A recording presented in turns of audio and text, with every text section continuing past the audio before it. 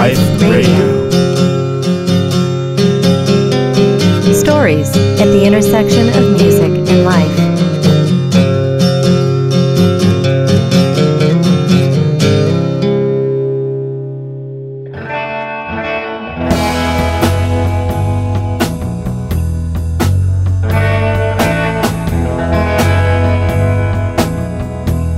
Hello and welcome to another episode of Music Life Radio. I am your host, Dan Sauter. Music Life Radio is a free podcast available on iTunes and your interwebs at musicliferadio.com and features interviews and stories about and related to music. Today on the program, Eric Corr interviews the comedian, poet, and self-help author, Bucky Sinister. Sit back and relax to another episode of Music Life Radio, this one entitled Sensitive Badass, Bucky Sinister, Part 1. We're going to start this off with a little comedy by Bucky Sinister, this one from his album called What Happens in Narnia Stays in Narnia.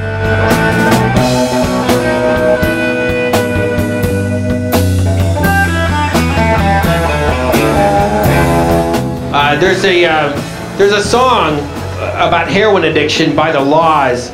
It's called There She Goes. And for some reason it's been covered by a Christian band called Sixpence None the Richer. And even more confusing is the fact that they use it to sell birth control pills. On the ortho tricycling commercial, it's There She Goes. And it's about like being strung out. It's amazing. It's just like, wow, Creed is going to be doing, the Buzzcocks Orgasmatic for Viagra. And then, like, after that, it's going to be, like, Stryper covering, Sweet Jane for, like, Equal or something. It's just, there's, like, some motherfucker out there, there's some motherfucker with, like, some, like, inappropriate sense of ironic detachment. And, it's like the same guy, I know who he is, too. He's the same guy who used that fucking, like, the Judas Priest song for the Burger King commercial. He's just getting more and more powerful. He's getting more and more risky. Like, no one's stopping him. I don't know. If you guys figure out who he is, like, specifically, let me know. I'll have a talk with him. All right.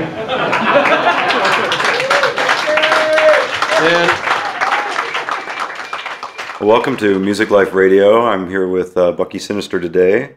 My name is Eric Corr from the band Gunpowder. Bucky is a poet, comedian, and writer. And before we go any further, I one thing I have to say is, when I say poet, when I say writer, you're the only person who I've bought books by where I've given those books away and I never get them back. So I buy them again, I loan them out again, yeah. I don't get them back, and I can't give them out anymore because I can't get some of them anymore. So. Oh yeah. Well, there was this one book called Whiskey and Robots. I think there was like maybe 1,000 of them made, and I wouldn't be surprised if like it was probably less than 500 people actually bought them, but they had to buy multiple copies because I kept hearing that about that one, and that one was one that's just like. I would hear these numbers and people would be like, I bought 10 of those. Like, I have my last copy. I will not let anybody read it outside my house anymore. Yeah, that Whiskey and Robots is out of print. Yeah, don't let go of that one. If there's ever one of my things that's going to be like valuable or collectible, it's probably going to be that. So, it's like, but that's the thing I hear. I really like that where it's like, man, those are the people you need to find. If you're a writer, or just really any kind of creative artist who outputs things, you need to find those people who will get so excited about your stuff that they turn on 5, 6, 7, 8 people. Like, that's invaluable. You always have these people out there pushing your stuff because most stuff you get into is word of mouth. Really, like your friends tell you, oh, you need to read this book. Maybe movies is the only example where you end up seeing the trailers or something, but. For the most part, people tell you about a band. They tell you about a book or whatever it is. They're like, oh, you got to come see this variety show down at the club. Like, it's great. And that's why you go or you see things. So, thank you. Yeah, well, I know. It's funny because I can't tell you how many times I've bought your stuff. I've even been I remember years ago being in a bookstore with a friend of a friend, and I found Whiskey and Robots. And I just handed it to him. I said, here, read this.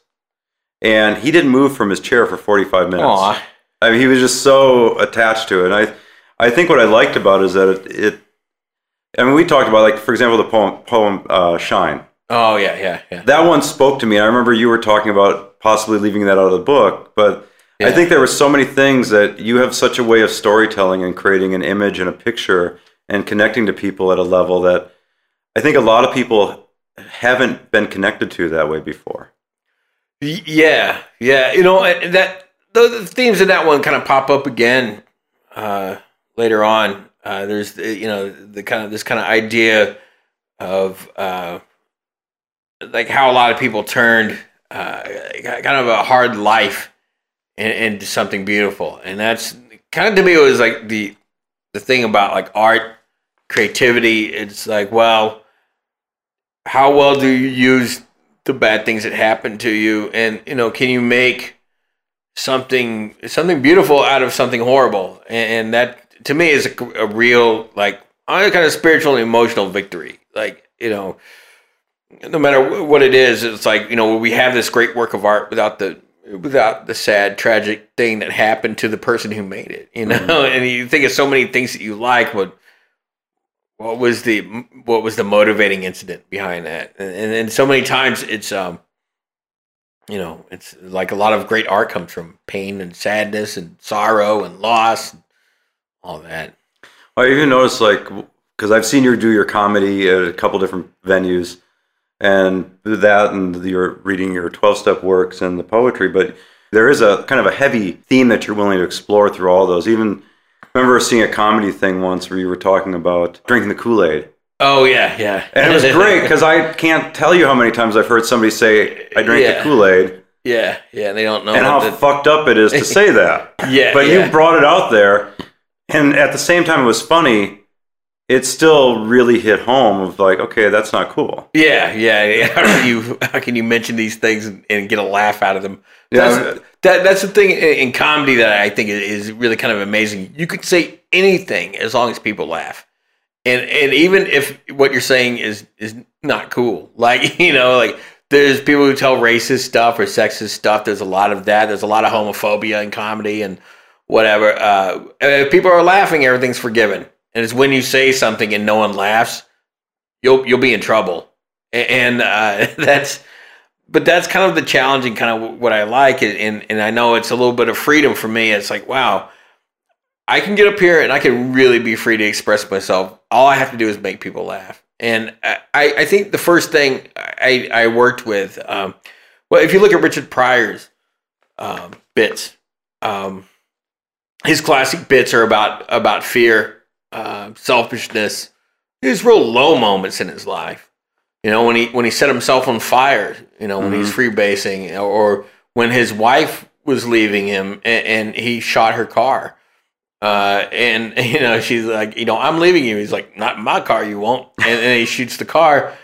These are the low moments of his life, and that's the vulnerability that he was saying. Like, he was joking about his fear. When I had a sponsor who said, make friends with your fear. That was his thing. Make friends with your fears. In like a lot of 12-step stuff, one of the things a lot of people have to do is make a list of fears. And I made my list. He's like, okay, now make friends with them. And this was kind of like around the same time that I was like starting comedy. So I kind of realized that, like, okay, what's my biggest moment of shame in my life? And that was during an intervention I had when I was 19. And I told my parents to fuck off. And I was like, and kind of also said, you don't know me, right? Which is ridiculous. And you grew up in a pretty religious family too, right? Yeah. They were having an intervention for me at this rehab, and I felt like they tricked me into going. They kind of lied a little bit to get me there, but nothing. I would advise any parent to do the same in the same situation. But I was really like kind of self-righteous and angry about it, and I really hurt them a lot, And I wouldn't go. I didn't go to rehab. I didn't stay. And I was very angry with them, and I was very ashamed of that. And luckily I made peace with my mom before she died on it, even before I kind of made peace with my dad. And then everything was cool. But I'm really that was like maybe the worst acting the worst actions I'd taken in a day. It's like it was such a thing. So that's where I started the comedy. I had this joke that My family didn't call them interventions. We called them vacation because that's what I was told we were doing. And, we pulled up to rehab instead of circus. And, and I noticed that, this is why no one brought any luggage but me. And I fell for that twice. And there it is. It's like, there's the funny parts of it, right. And it's just like, this is a way to salvage the shame, I guess. And it is a darkness. I talk about how I knew I had a problem with drugs, and it was a literal thing when I was in the punk house that you probably know of. I was in that punk house. It was the old 666 house. Yeah, right? Yeah. And one of my roommates was smoking speed, I think out of a broken light bulb. And he told me I should consider not drinking.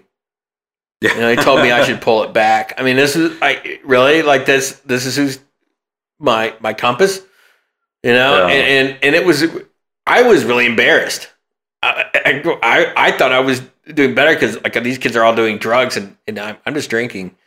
But it was so bad, all the kids, smoking speed were like, dude, bro, check yourself, And so that became a little stand-up bit too. And it's just, I just started collecting okay, where have I felt really bad about myself? What are the low moments? And it's one thing, because I played a lot of those for tragedy in the poetry, but then I got to comedy as kind of one of the more fun things about it is that your challenge, how do you make a sad thing funny? Now, when you do your comedy, because I know the poetry, you take a lot of time and you write it and you go through it, because we've talked about your process. Yeah. When is a comedy, do you just start with kind of some central ideas and then you get up there and just start riffing off it, or where's that coming from? The poetry, man, it'll be like an image, and some of them will take this one I wrote that I really liked, took about 6 months to write from beginning to end. But this one is there's one I wrote about this donut shop I used to go to, and I just kept thinking about donuts and what it was, and whatever, and so I'm just thinking about these images and holes and whatever, just how many different ways can you talk about holes and all these different things, and so I spent a lot of time on that, and I'm writing about stuff that happened years before, and with the comedy I'm kind of free to just. If something happens that day, last week I bought an appliance from Home Depot and it didn't work. It had been used and someone threw it back in the box, but it was after they closed. And I was so angry about it. I was already imagining the fight I was going to have with them at Home Depot when they refused to take it back. And I'm just going to tell this whole story and hopefully turn this into a comedy bit. Right. About and of course I get to Home Depot and they don't care. They just took it right back. They don't care. It's not their money. They're just some kid working at the returns desk. And but I think what's kind of human about it is that I just let myself get really angry about it before it was even an issue. And so I'll take something like that and I'll try to talk that out on the stage. And there's this kind of magic thing where if you're being really honest about how petty and selfish you can be, people will usually laugh. And then you just let them. And then you remember where that spot was, and you try to get to it a little bit faster the next time you tell it. Well, it seems like there's kind of that building on top of the stuff, too. Yeah, I mean, here's the thing, too, is the poem I can work on for as long as I want to at home alone. And the comedy, I could put some ideas together, but you pretty much have to do it in front of people. For it to work and for you to write it, to practice, to hone, to edit. And you need to also there's a little bit of free associating that happens on stage in front of a bunch of people that will never happen. It will never happen at home. I remember you did a poem once that I thought was it completely blew me away. It was, I think you call it a found poem. And it was something you had taken the words of Courtney Love. Oh, yeah. And it was just, I remember it just completely blew my mind, but it was, because it was, you had used structural ideas of poetry, some of the tools, and turned it into one of the funniest things I'd ever heard. Yeah, that's called Kingmaker. And I should have just called it something with Courtney Love in the title, but I call it Kingmaker because it's So whenever she's talking about her pussy the whole time, right? Yeah, that's what she calls her pussy, is Kingmaker. And like, I thought that was so great. Well, I took these 3 interviews from these magazines, like it was like Blender and like Spin and stuff like that. And she had done all these interviews on the same media tour while she seemed really gacked out of her head. And I literally cut up the magazines into just the parts where she was talking. Mm-hmm. And, because it was just this, and I had these short declarative phrases that were about the same length. It's almost like she was like ranting in verse. It was almost right there. And I just kind of rearranged them into subjects. And I was like, oh my God, this is like a poem. It was incredible. It was weird how well it fit together. And I was like, holy shit. And I quit doing it. One, I never really knew what the legal ramifications of that. They're all her words. For one, like, did I really write this? Did she write this? Like, what is, it's a remix of some kind. It was so much bigger and different than all my other stuff that I couldn't follow it. I would have to finish with it. And it's like, do I want to close with this thing? It was getting a little bit bigger than I wanted it to get, where people were like, that's what people were asking for. Okay. Like, and I was like, I have other things to say tonight. I'm not really feeling in the mood for this. But yeah, it was great because, like, that's something I could always do. Like, sometimes I would get a chance to do like poetry, like between bands. Well, you've done that with us before. Even. Yeah. You did the Christmas thing. I remember it was the Junkie Christmas or something. Squatters Christmas. Yeah, or Junkie Christmas. Yeah, it was like it was the night before Christmas. Yeah. That was great. The squat. Yeah. So I had these things that I could do because, like, you bring these things with you, and it was like the Courtney Love thing. I started doing, like, I did it to kind of amuse myself, and then I was doing that like when it would be like a loud rock venue, and it's like these guys aren't going to really listen to like this thing I wrote about my mom, and like these things need a lot of thought and need careful listening. And that one was like one I could scream the Courtney Love thing over a crowd of noisy people at a bar, and it would go over. Okay, actually, I'm going to read you a found poem. This is from Miss Courtney Love. This is called Kingmaker. All right. I will rock my way out of this shit. This is worse than Kurt. I'm covered with loser dust. I can't get anyone to lend me clothes for the Grammys. Drew Barrymore won't call me back. This is worse than Kurt's death. Much worse. Yes, I show my tits, and I cuss, and I'm controversial. But I was stone cold sober then. I hadn't even had a glass of wine. Or, okay, maybe I'm a little embarrassed about the fact that I've been on Xanax for 5 years. Morally, between me and God, I don't want to take these drugs. But I need to. Yes, you do, Courtney. There isn't one pharmacologist, one psychiatrist who says I don't need that drug. The AMA agrees. I like this because she's getting like the drugs at like the top level. It's like the fucking CIA like telling you to whatever. Right. The AMA agrees. It is my inalienable right to take Xanax. And I'm about to take one right now. OxyContin is one of the most effective, harmless, positive painkillers around. The drug is new to me, actually. Yes, it's a narcotic, and it's addictive. But so are Vicodin and Tylenol 3 codeine. The problem is that some fucking fool manufactured the drug so it can be crushed and snorted. Kids can shoot this stuff up. They can chew it. I said I take Xanax. Sometimes I take painkillers, and that's it. I hadn't had a Xanax for 8 hours. Fucking frazzled. I go home and I'm terrified. I want to blunt my pain and go to sleep. What's a drug addict? Always a drug addict. And I think I'm going to die. Frances, that's her kid. And I were in the kitchen waiting for the ambulance, and I said, let's make some tea with caffeine in it, because I'm taking some medicine that I think might make me groggy. And we made great tea. She wasn't scared. We were up and active, and I felt, let's make this fun so she's not scared. What parent isn't going to do that? I don't give a fuck. This is one of the very, very, very few instances of Frances' life where the child took care of the adult. This is not our usual household. Frances is not my girlfriend. In her life, she's had to put up with my outrageously crazy shit.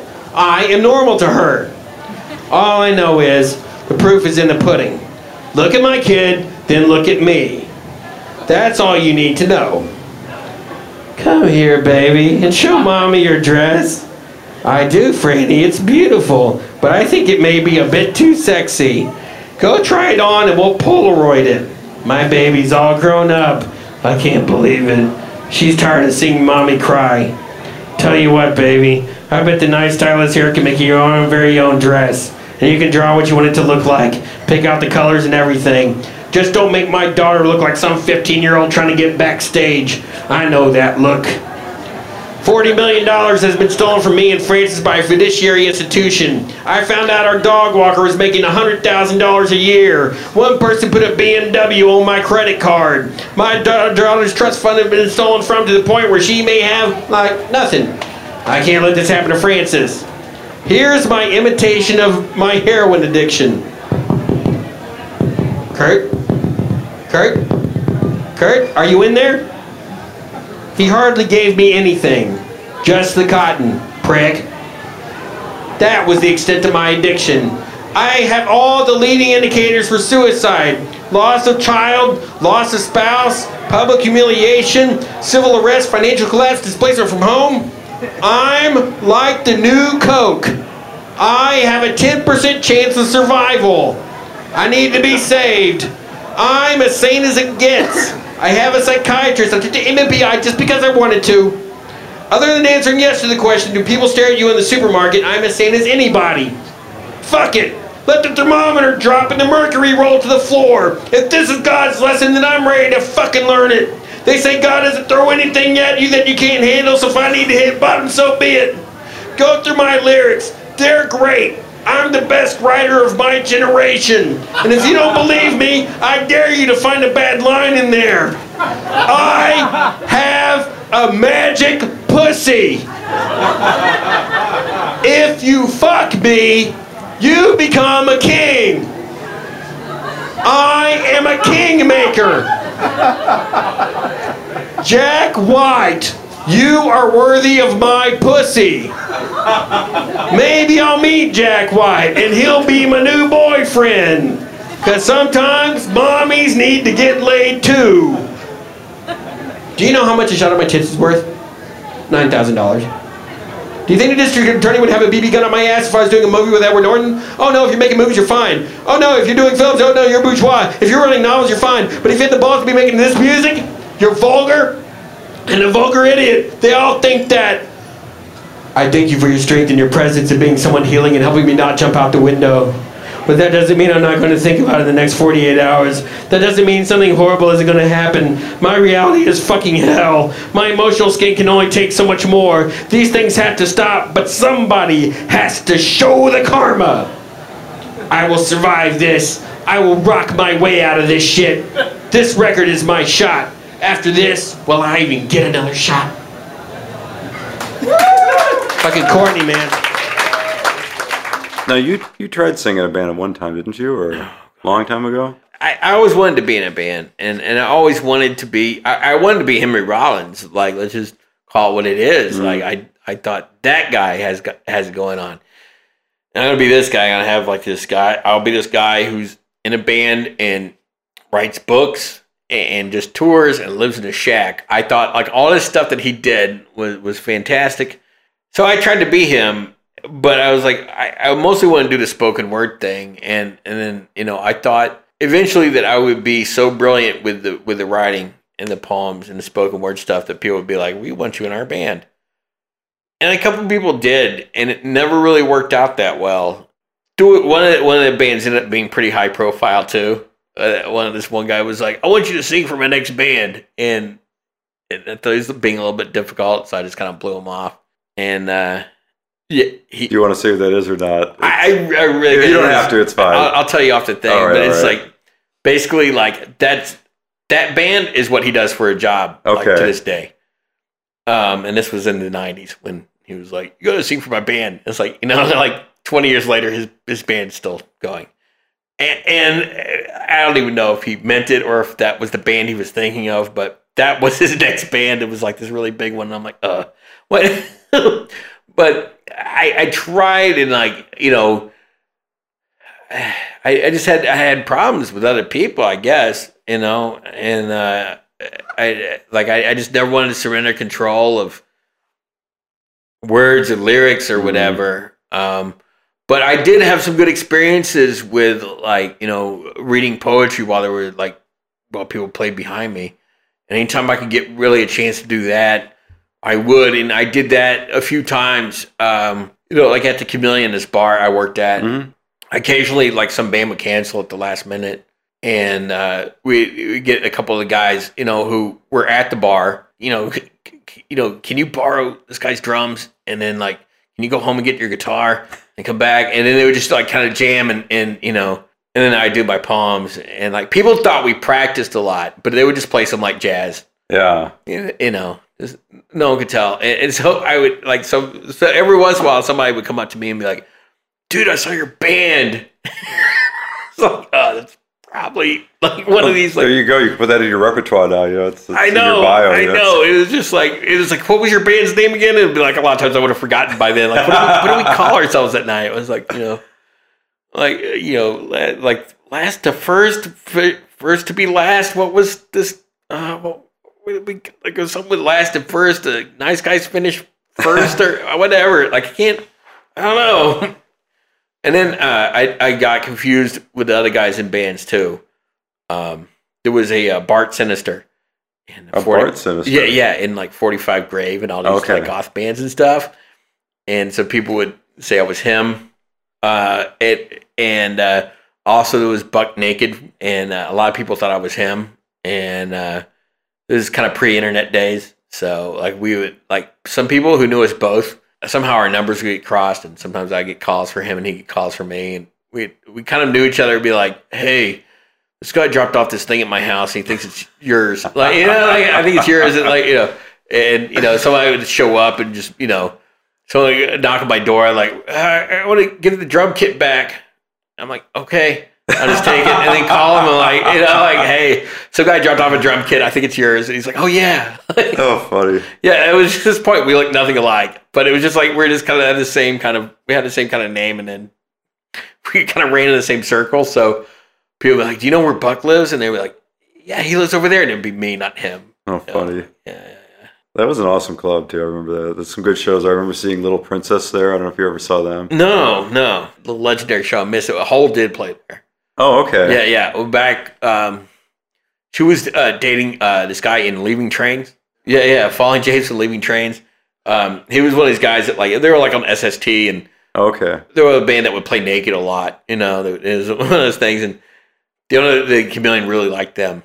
And then this was like some kind of like package deal that she got talked into.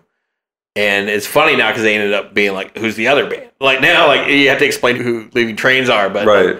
You know, it was like that was kind of it at the time, and it was like, oh, like 20 people showed up, and it was like there was this big like alternative tentacle show like right down like you know, the other side of town, like at what's down the Independent, it was the Kennel Club then. Oh, okay, I remember. Yeah. There was like this thing where it was like these 3 days where it was like the Virus 100 show was like right around then. Yeah, it was like this big AT show. It's like, you know, the Alice Donut was playing and stuff like that. And like, it was like all this popular stuff. So it was like, you know, there's only like a couple hundred people who liked that kind of music in San Francisco at the time. And like, you know, they could fill up any one club, but like if it was competition, you're SOL.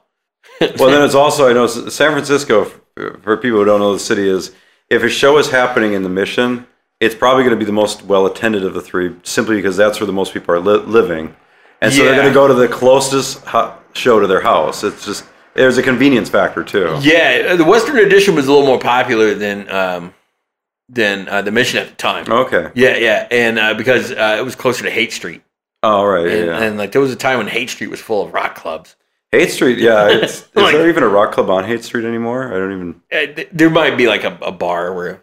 But you know, you can get rock clothes. I know that. Yeah. You could go down there and dress like a rock star from different eras. Get rock shoes. But yeah, at the time there was the Chameleon's other club. Like the owner owned the Night Break. The Night Break, that was cool. And that's how she bought the Chameleon. Was okay. Yeah, it was a Night Break, and the I-Beam was the big one down there. And that's like I-Beam, like, you know, they that was home like of all the slap funk bands that were popular. like in the wake of Primus. Yeah, I remember that. So it was like, it was great because I never saw Primus there, but I saw all these other bands that wanted to be Primus. And it was basically like just idiots with a 6-string fretless bass who had no business with such an instrument. You know, it was like guys who could barely play. The first bass they bought was like some kind of like Les Claypool, like monster bass. And you know, they're just, you know, whatever. It's like your first car being a Ferrari or something. Right. It's like, you should work your way up to this. Like, you should start here. And they would just, you know, just murder that stuff. It was like, and then, you know, other bands kind of like Melvin style play over there too. Yeah. Forgive me, but when you moved here, I remember we talked about this a long time ago, because I want to get back to the poetry for a second. Oh, sure. Yeah. Is you actually used to do, you kind of got hooked up with kind of what was left of the beatnik scene in North Beach, right? Oh, yeah. Yeah, there was like, you know, kind of like the last living people of that thing. Jack Hirschman's still around, although he's beat era and he's not beat, and he will tell you that. So many other people have made a mistake going, "Oh, you're one of the beats," and he's like, "No, I'm not. I wasn't a beat poet. I'm a socialist." And he's got like some very different opinions, but he was of the era, okay. You know, and he was like, you know, he had a lot of books with City Lights. He edited the Artaud anthology. He's still around. He's like done amazing work throughout his life. But other than him, you know, like there's not many people around now. And at the time, it was Jack Micheline that was still around. Gregory Corso was still around. There was just kind of like the B team. Mm-hmm. You know, there was like, you know, even though Ginsberg was still alive at the time, he was not hanging around North Beach. But like these other people you'd recognize, and you still see Lawrence Ferlinghetti around there quite a bit. You know, and it was kind of cool. Like, you know, here's, you know, Neely Tchaikovsky was around a lot, who was like not a beat poet, but he was like a kid who hung out with the beats. He was like a teenager who lived in North Beach, and he ended up writing a lot of the books about the beats and stuff like that. Oh, cool. And he was a poet too himself, and so everybody who knew that stuff knew him. And he was still young enough to be lucid, and he's actually a super nice guy too. So, you know, he would actually like humor me, and I was like, "Tell me a story about Charles Bukowski." And you know, he would actually tell me. You know, this was real sweet of him because I was just such a big beaming fanboy. But I really thought that, like, you know, I had this picture of San Francisco, which was actually came from a picture, came from a lot of pictures that Allen Ginsberg took of the beat era, and I thought, this is what San Francisco's like. You know, you're just going to Cafe Trieste, and here's all these poets hanging out. So I'm going to go up there, and I'm going to hang out. Is that where they used to hang out? Yeah. Okay. Right up there, and like, you know, I'm going to go up there and, you know, hang out with Bob Kaufman, and, you know, I bet like Lawrence Ferlinghetti and Allen Ginsberg are just in there right now, like drinking a cup of coffee and wondering why aren't there any young people doing poetry anymore. Isn't that a great thing about growing up in the Midwest, though? Because I came out here. Yeah. I came out here with those same thoughts in my head, like, I'm going to get to California, because California was just like one big city. Yeah. In my mind, and all these people would just be everywhere, you know. Yeah, you know, and you know, I just wander in there with my poems, and they'd be like, "Finally, here you are." You know what I mean? I really did. I think the second day I was the prodigal son finally showed up. Yeah. The second day I was in town, I just turned 20 a few months before. I was so naive, like, you know, I just really thought that, like, you know, my second day in town, you know, I took a bunch of poems to City Lights bookstore. You know, this first order business, go get published. Oh yeah, no. And I gave them handwritten poems on notebook paper. Aw. Yeah. And this is like 89 or something. And I was like, here you guys go. Here it is. You know, and I just kind of waited for them to call. You know, and they didn't. They did send the poems back, though. That's actually really nice of them. Yeah. I mean, they probably figured that was the only copies that you had, so. Yeah, they're just like, let's make sure we get rid of this guy. He's worth a stamp. You know what I mean? You know, I didn't leave a self-addressed stamped envelope because I knew they're going to take them. They're going to need those. You know, these are y'all's copies. Like, don't worry. Like, these, you know, and that's what brought me here. Yeah. You know, and brought me to the Bay. I also thought Gilman Street was like in San Francisco. I didn't really understand. I thought Berkeley was a neighborhood in San Francisco. I thought it was like the Haight or whatever, or the Mission, that it's like a couple blocks within San Francisco. I didn't really know. And I guess most people would ask someone or look it up or try to find out for sure. Not me. So I moved to San Francisco and like rudely found out that Gilman was actually kind of far away from where I lived, and I couldn't walk over there like I thought I was going to be able to. So yeah, that was, because I was like, I'm going to be in the punk scene over there, which is wicked awesome, and then I'm going to be in the I'm going to be a poet too, and that's my way. This is my path in life.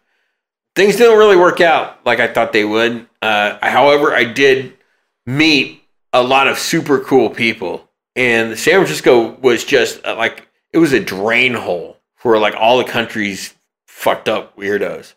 Like all these weird people just showed up. Like I had. We didn't know any better. Mm-hmm. I met almost right away about half a dozen young poets who kind of had the same idea I did. They're going to move to San Francisco and become famous poets. And we're all kind of like, what the hell? What happened? But we ended up becoming really good friends, and we hung out a lot. There's one of them I still hang out with, A. Razor. Mm-hmm. I still hang out with him all the time. Like we hang out good amount. We didn't really know what was going on. We did the best we could, but there was also like just some really fantastic things that were going on that I didn't realize until years later. I was there at the start of like these cool things, like a lot of the homocore shows, which were happening mostly in the city, mm-hmm. and also Diet Popstitute had this variety show called Clubstitute, and that one really kind of shattered all notions of what a show should be for me. Like that, it was so creative and weird that I was like, okay, I thought I was kind of edgy and strange, but apparently I've been kind of in the middle. And these people are off on the edge. And, because they would, like, it would just, I remember one night I saw an all drag version of Carrie done live on stage. And that was just like, and they had like, I read this, they had all these knives on this little wire that they were supposed to kind of pulley over at the mother, and that scene, mm-hmm. and they got somehow like the string got stuck on something that's kind of like a clothesline type pulley thing, and it got stuck, and so all the knives were like stuck in like halfway across the stage, and and whoever it was playing the mother just had to keep screaming and screaming and screaming, like so the scene wouldn't break. Whatever. I was just like, what? It was so creative and strange and beautiful and weird. I was like, wow, I didn't know you could do this. I didn't know you could be like this. And what I didn't know at the time too is kind of the sad half of that part. Is like most of the people in that scene that I really liked and got to know and became friends with were all HIV positive, and it was like 89, so it was like a death sentence for sure. Like they didn't live much longer, and it was this thing of like, I'm going to go out, but I'm going to go out in style. I'm going to go out like partying and performing and being beautiful and glamorous. It was kind of sad because I was also kind of like the last guy in the gossip loop. So I'd be like, hey, where's so-and-so? And then everybody kind of look at the floor. Oh, wow. And I'm like, ugh. And they're like, oh, yeah, she moved back home. Which is because when people started to kind of turn the corner, they would move away so no one would see them. And so it was a little strange, but at the same time, it showed me this whole other outlook on creativity and life and everything, and to where like a lot of the punk scene after that seemed kind of conservative, like as far as like tone and voice and everything, like politically they were like liberal, but they seemed like kind of like, wow, everybody kind of looks the same and sounds the same, and they have a very very narrow idea of what music and punk should be. There was a lot of norms in the scene. For sure. Oh yeah, and I think you went through a lot of this, like trying to play like solo sets. Oh yeah, I used to get all kinds of shit because I'd be a gay solo punk artist, and what was worse is I didn't fit the stereotype of what gay was. Oh yeah. And so there were multiple levels of this is how somebody's supposed to be, this is how punk's supposed to be, this is how gay's supposed to be. And these were things that weren't merging properly for people, and that created a lot of conflict. Yeah. Because I'm just remembering this now. Like it's funny because I was talking to you, I was like, oh yeah, like because it's been so long since then. But I was like, yeah, I do remember seeing like Eric play some like some like solo acoustic stuff, which is like for some reason like it's acoustic, it's not punk. Yeah. Why? Like it's like because it didn't fit in one of these three like punk-approved categories. Exactly. It's like, okay, we've only got these genres available, so which genre do you want to be in?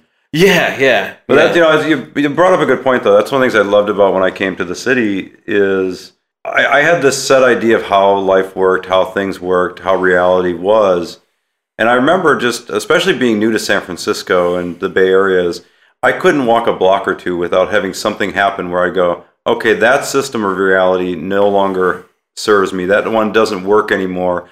That one's not in place anymore. And then also coming with that Midwest naivete. I remember walking into, you remember Cal Foods on 18th Street? Oh, yeah. So I walked in there once on a Saturday night, and I was buying a 6-pack of beer, and there were all these guys walking around wearing leather chaps and buying Crisco. And I said to the woman at the counter, I said, I had a pretty heavy accent at the time. I said, back home, we'd be drinking beer on a Saturday night and just, hanging out. And said I didn't think I'd come to San Francisco and everybody be dressing like leather and baking pies all night. Oh, yeah. And she looked at me like, oh my God, he must be a serial killer, because like everybody knows why these guys are dressed in leather I really didn't know there was another use for Crisco. But it was like literally like every couple days, but it was great. It was so cool because like it was almost like acid without the drug, because like I couldn't walk more than 20 feet without somebody saying or doing something. I'd be like, well, that's a new way of looking at the world. For some reason, I'd even been in like drug scenes before I got here, but I didn't know what people were going through so much tinfoil for. Yeah. You know what I mean? Like I'd hear people talk about pies, like, have any tinfoil in the house? Like, what? Why the fuck would you want tinfoil? Like, what are you doing? Like, you're wrapping a sandwich up? It took a while. It was weird. I'd done a bunch of coke in LA and everything. I was not but it was just still this thing that smoking speed here was so big. It was like, it's already a thing here. I just never really noticed it before, I guess. Yeah, well, it's funny too. We talk kind of tying through the 12-step stuff too. And being sober it's funny how people in that community too judge other people's drug use and drinking, and so alcoholics will often look at other people and go, "Well, I'm not that bad," and then those people look at the alcoholics and go, "Oh, that's really pathetic." And for sure. And this is one of those things that I love talking about. I have W. Kamau Bell. You know him? He's got the Totally Bias show now. I've known him a long time. He's one of the guys who helped me get into comedy. He's a great thinker. I just love the way he thinks. He actually helped produce a friend of mine's solo performance. Oh yeah. He taught a bunch of that. Yeah, he's brilliant. He just has. I just love the way his brain works. Yeah. And I just get together with him once in a while, and we just I'd read a book, and then I just call him I want to talk to you about this thing. We just talk for a while, and one of the things that I used to love talking about with him is just this weird, the weird things that happen inside drug culture, where it's like race isn't nearly as important as what drugs you're doing, and not only that, it's how you're doing it, and that's the big divider. Because we'd always talk about how society divides along race and gender issues and things like that. And there's this weird thing in the drug world. You will hang out with anyone who's doing the things you do the way you do it. And that's your thing. You are no longer, of a certain ethnicity or religion or a gender. You are an IV heroin user, or, you smoke crack. It's an identity that supersedes all others. It does. Because you want to hear some hate. You talk to some IV drug users about people who are doing the same drug, but they're only smoking it or something. They will just tell you they're wasting it. They're doing it wrong, and and they'll talk about them like they're not even real drug addicts. Yeah. These guys are just, part timers or something. And they say these horrible things someone just because they're smoking heroin. That guy's not a real drug addict. Who's he trying to fool? Poser, this kind of thing. Wow, that's horrible. But yeah, there's a whole hierarchy that goes on in that with just what your drug of choice is.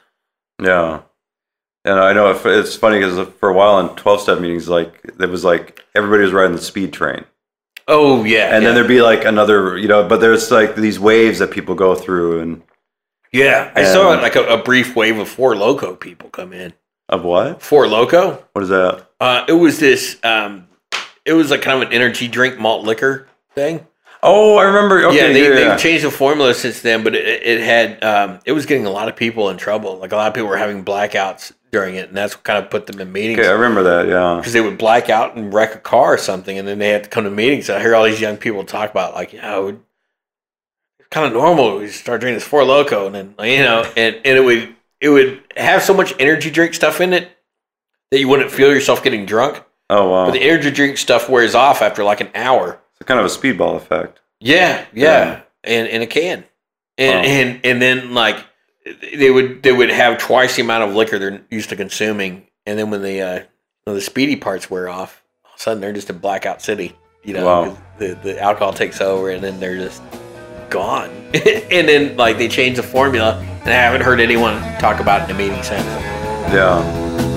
That concludes part 1 of the interview with Bucky Sinister, done by Eric Core. Music by the Gillbillies. Thanks again for checking out Music Live Radio. I'm your host, Dan Sauter. We'll catch you next time. But first, let's leave with a poem by Bucky Sinister.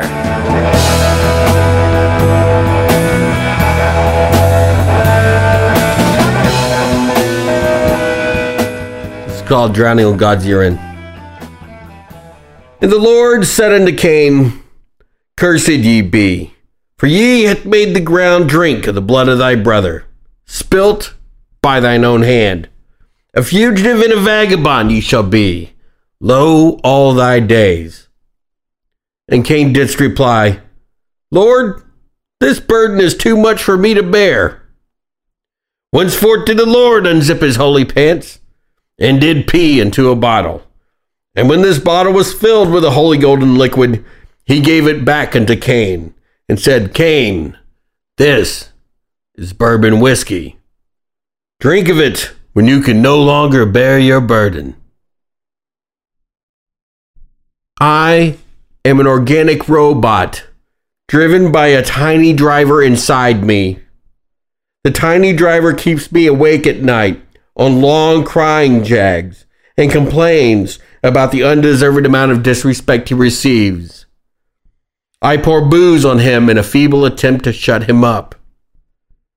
If you are a bad child in Japan, on Christmas Day, all you get is a 24-inch replica of me during an alcoholic blackout.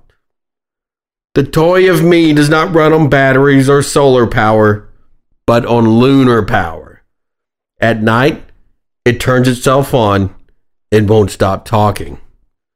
The toy of me knows a lot, but remembers nothing. The toy of me is the second least popular robot toy in Japan. The least popular robot toy in Japan has a name that translates to the low self-esteemed robot turkey, who needs lots of hugs and whose feathers are made from jagged metal bits. In the anime cartoon that was made to promote slumping sales of both toys, both the turkey and I die at the end when we catch God pissing whiskey from the sky, and we can't stop from looking up, and we both drown.